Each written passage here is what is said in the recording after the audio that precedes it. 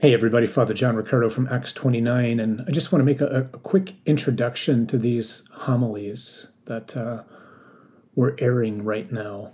These were originally proclaimed a year ago, Holy Week 2019, and though they're a year old, they seem even more relevant right now given the situation that we find ourselves in, not just in the country, but in fact in the world as we continue to deal with this pandemic. The theme a year ago was reflecting on the extraordinary things that God has done for us in the person of His Son and how those things, those real moments in history, namely Jesus' death and His resurrection, and then His sending us out into the world to recreate the world or to be agents of recreation until He gloriously returns, only seem more significant now. Given obviously the number of people who are sick and who are struggling because of the virus, those who are anxious about loved ones who are sick, the many men and women who are putting themselves on the front lines each and every day, whether it's in healthcare or in other ways of being first responders, those who go to work so that we can have the things that we need to live our daily lives, and the rest of us who are just simply wondering, where is God in all of this? All of those things are addressed in these three, I was going to say short, but they're not short homilies. So again, even though they're recorded from a year ago, we pray that the Word of God, which is the substance and the foundation of everything that's being reflected upon, will find room in our hearts to calm our fears and anxieties, and to fill us with unshakable confidence in Jesus, who is not just kind or good or merciful, but who is risen and who is Lord and who holds our lives in His hands. God bless you all. With the whole assembly present, it shall be slaughtered in the evening twilight, pierced for our offenses, crushed for our sins. Upon Him was the chastisement that makes us whole. By His stripes, we have been healed. God has indeed provided. Behold the Lamb. As I mentioned last night, today is the only day in the year where it is strictly forbidden to celebrate Mass. And yet today isn't some sort of funeral. We're not supposed to pretend that Jesus hasn't risen. If this was the end, not only would we not be here right now, but again, almost assuredly, nobody on the earth would know the name of Jesus. Well, today is Good Friday, and it's actually technically what the church calls the celebration of the Lord's Passion. I've mentioned often over the last 12 years that a dear friend of mine, a priest, he's passed away now, used to always say that in his mind he thinks every priest has one homily. I wholeheartedly agree. Father Dave has one homily. It's whatever Fulton Sheen said on the topic.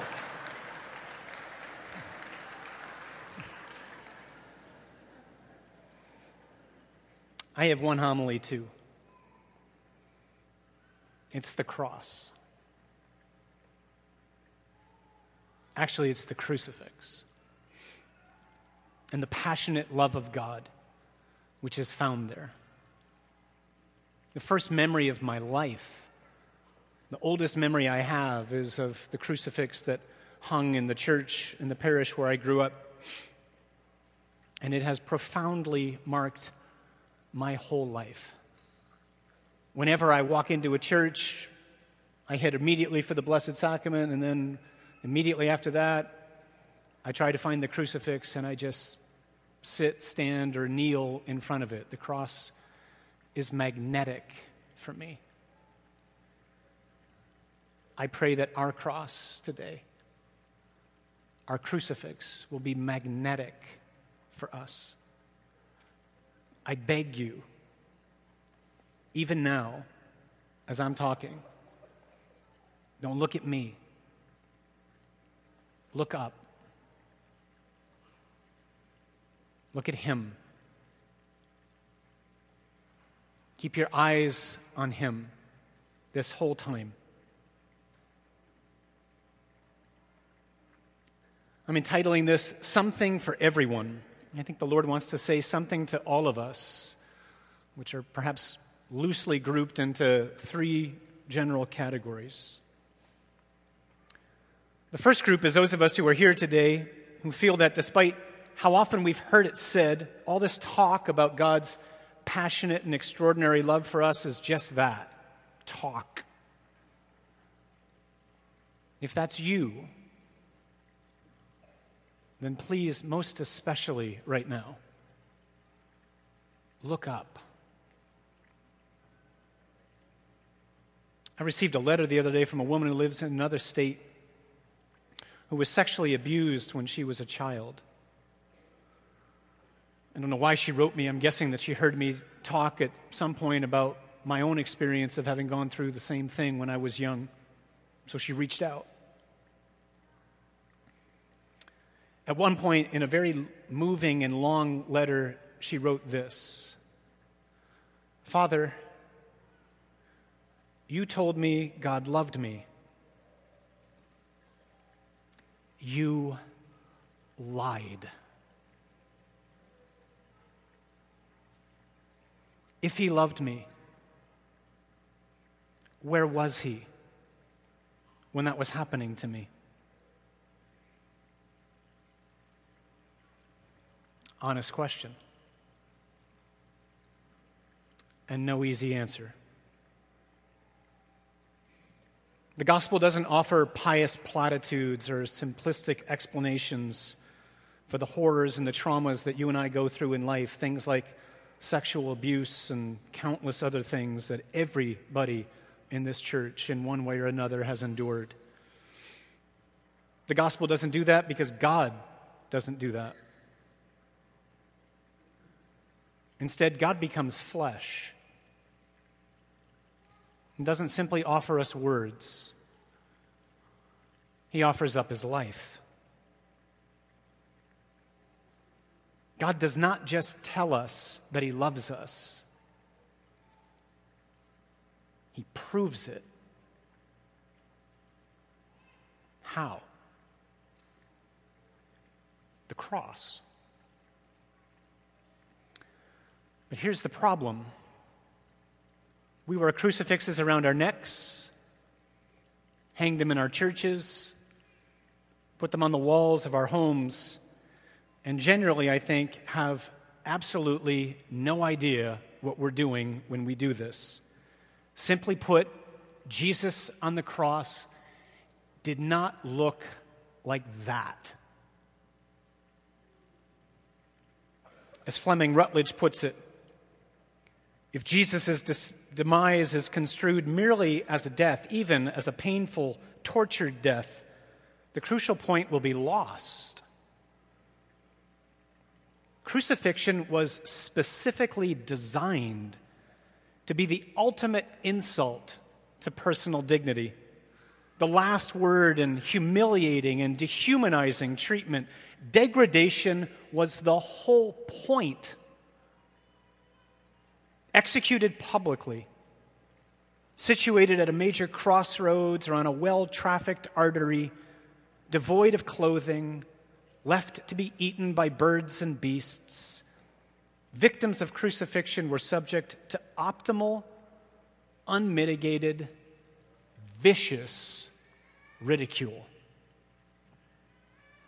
When we say that Jesus Christ took upon himself the sin of the world, it means quite specifically that he suffered the shame and the degradation that human beings have inflicted on one another, and that he, above all others, had done nothing to merit.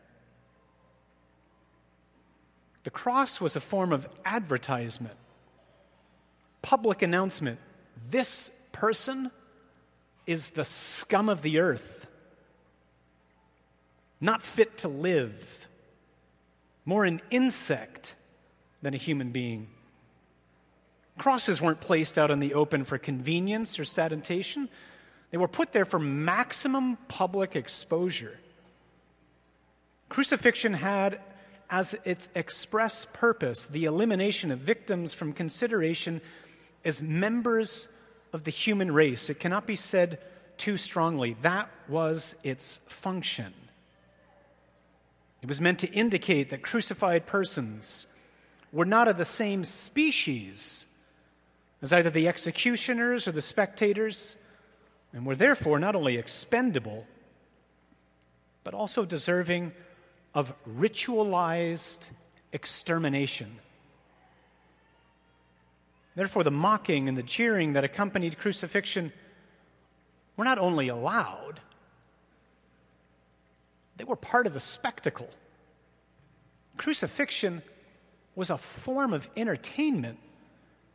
Everyone understood that the specific role of the passerby was to exacerbate the dehumanization and degradation of the person who had been thus designated to be a spectacle.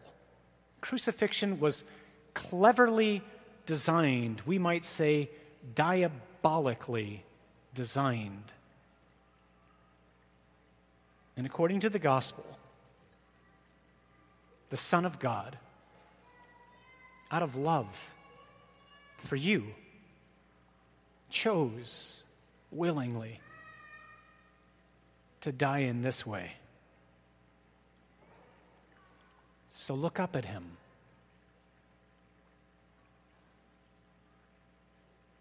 His love is not mere words. There is quite literally nothing left to give. The creator of the universe, God made man, is naked, totally exposed, subject to mockery, with every last drop of the fluids in his body wrung out of him.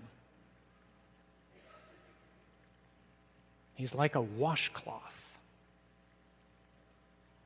wrung out and dried up. Why? To prove his love.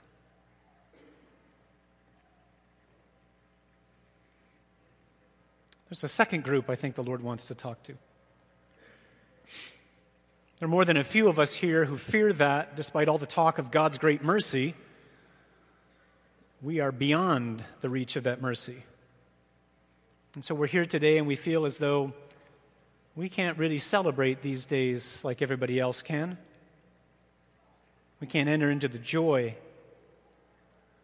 Somehow we're disqualified. It's too late for us. We put up a good front, but deep down inside, that's what more than a few of us here right now feel. If that's you, please look up and listen. Because Scripture says, while we were yet helpless, Christ died for the ungodly. You hear that? The ungodly. God desires, Paul wrote to his friend Timothy, that all be saved, not some, not most, all. That means you and me, no matter what it is, or how often you or I have done what you and I have done. Next Sunday, we're going to celebrate what's called the Feast of Divine Mercy. Deeply connected to this feast is a series of revelations which Jesus gave to a Polish religious sister named Faustina Kowalska. Listen to what he tells her. This is Jesus, not just to Faustina, but to you and me right now. That is, those of us who are here right now who are afraid that for whatever reason, we're beyond his mercy. Jesus says, "My daughter, write that the greater the misery of a soul, the greater its right to my mercy. So urge all souls to trust in the unfathomable abyss of my mercy, because I want to save them all. Let the greatest sinners place their trust in my mercy. They have the right before others to trust in the abyss of my mercy. My daughter, write about my mercy towards tormented souls." That's more than a few of us right now. Souls that make an appeal to my mercy delight me. To such souls I grant even more graces than they ask. I cannot punish even the greatest sinner if he makes an appeal to my compassion. Maybe you've had an abortion. Maybe more than one. Maybe you've had an affair. Maybe more than one. Maybe you weren't abused. Maybe you did the abusing. Maybe you've never been in church in your life, or are here somehow, for some reason, for the first time in years. Know this. You are his son or his daughter. And unlike us, certainly unlike me, God loves to forgive. He is rich in mercy. Souls that make an appeal to my mercy delight me. So if that's you, please appeal to that mercy here and now. Finally, there's a third group I think the Lord wants to talk to. There are more than a few here, especially men, I think, who consider Christianity in general, and Jesus in particular, weak. Evil seems to have the last word, to win the day and to conquer. And so we often turn as men to other places for inspiration. Often it's sports. Please know this. The greatest athlete of all time is not named Michael or LeBron or even Tiger. It's Jesus. And it's not even close. Unlike all of the accomplishments of athletes, which at the end of the day don't do anything at all for me or for you, other than offer some wondrous entertainment and a great diversion, Jesus' death and his resurrection, they were done for you and for me, and they totally change our lives. His death was the way into death, into its kingdom, so as to be able to triumph over it. So please, if this is you, especially brothers, look up and listen to what Jesus says about himself and why he came. When a strong man, this is Jesus speaking. Who's the strong man? This is the devil. When a strong man, fully armed, guards his palace, that's the world, his goods, that's you and me, are in peace. But when one stronger than he assails him and overcomes him, he takes away his armor in which he trusted and divides his spoil. In other words, we go free. Who's the stronger one? Who's the one who assails the devil and overcomes him? That would be Jesus. God became man, as I repeat over and over and over again, to go to war for us. The reason the Son of God came, Scripture tells us, was simply to destroy the works of the devil. Be sure of this, of all days today, the cross is not happening to Jesus. It's a trap. It's a sneak attack.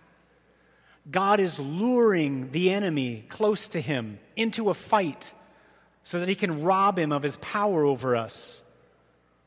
The enemy isn't stupid. He just isn't wise. He knows he has no chance against God. So God draws the enemy to himself in a most creative and unthinkable way.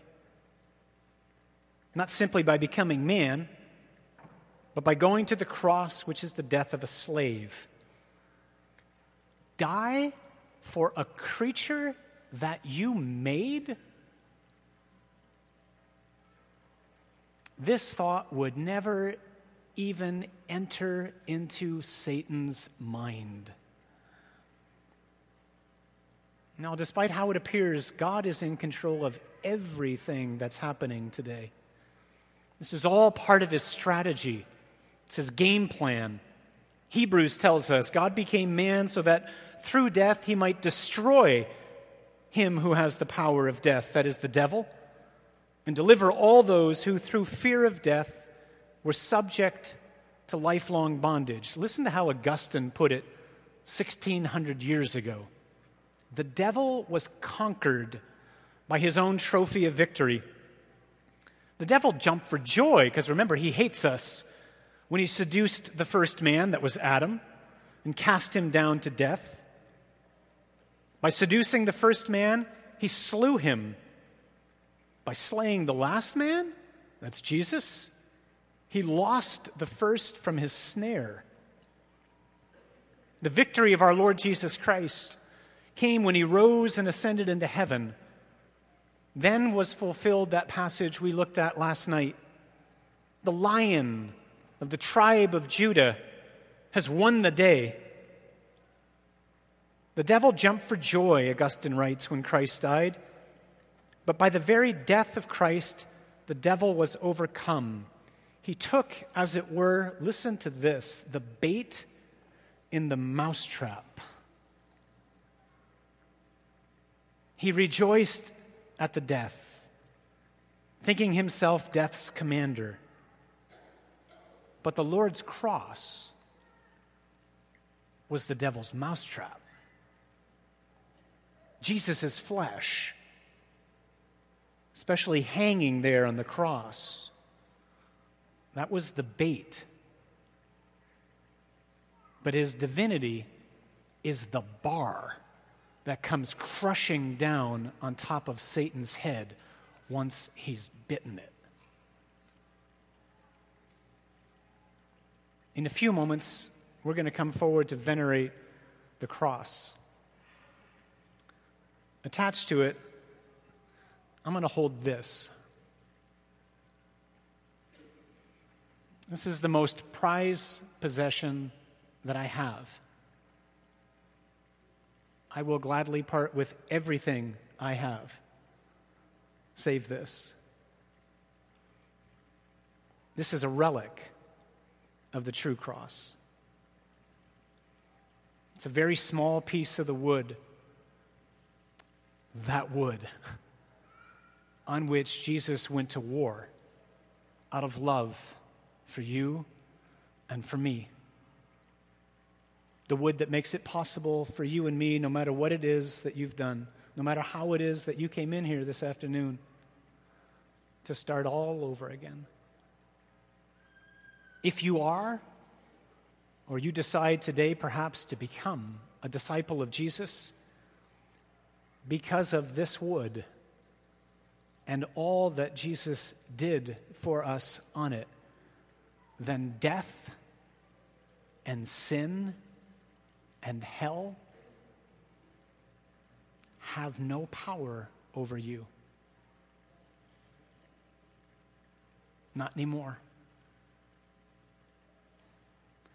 So let us approach the wood in wonder and in awe, and with unshakable confidence in the God who proves his love, who is rich in mercy, and who is absolutely and utterly unconquerable.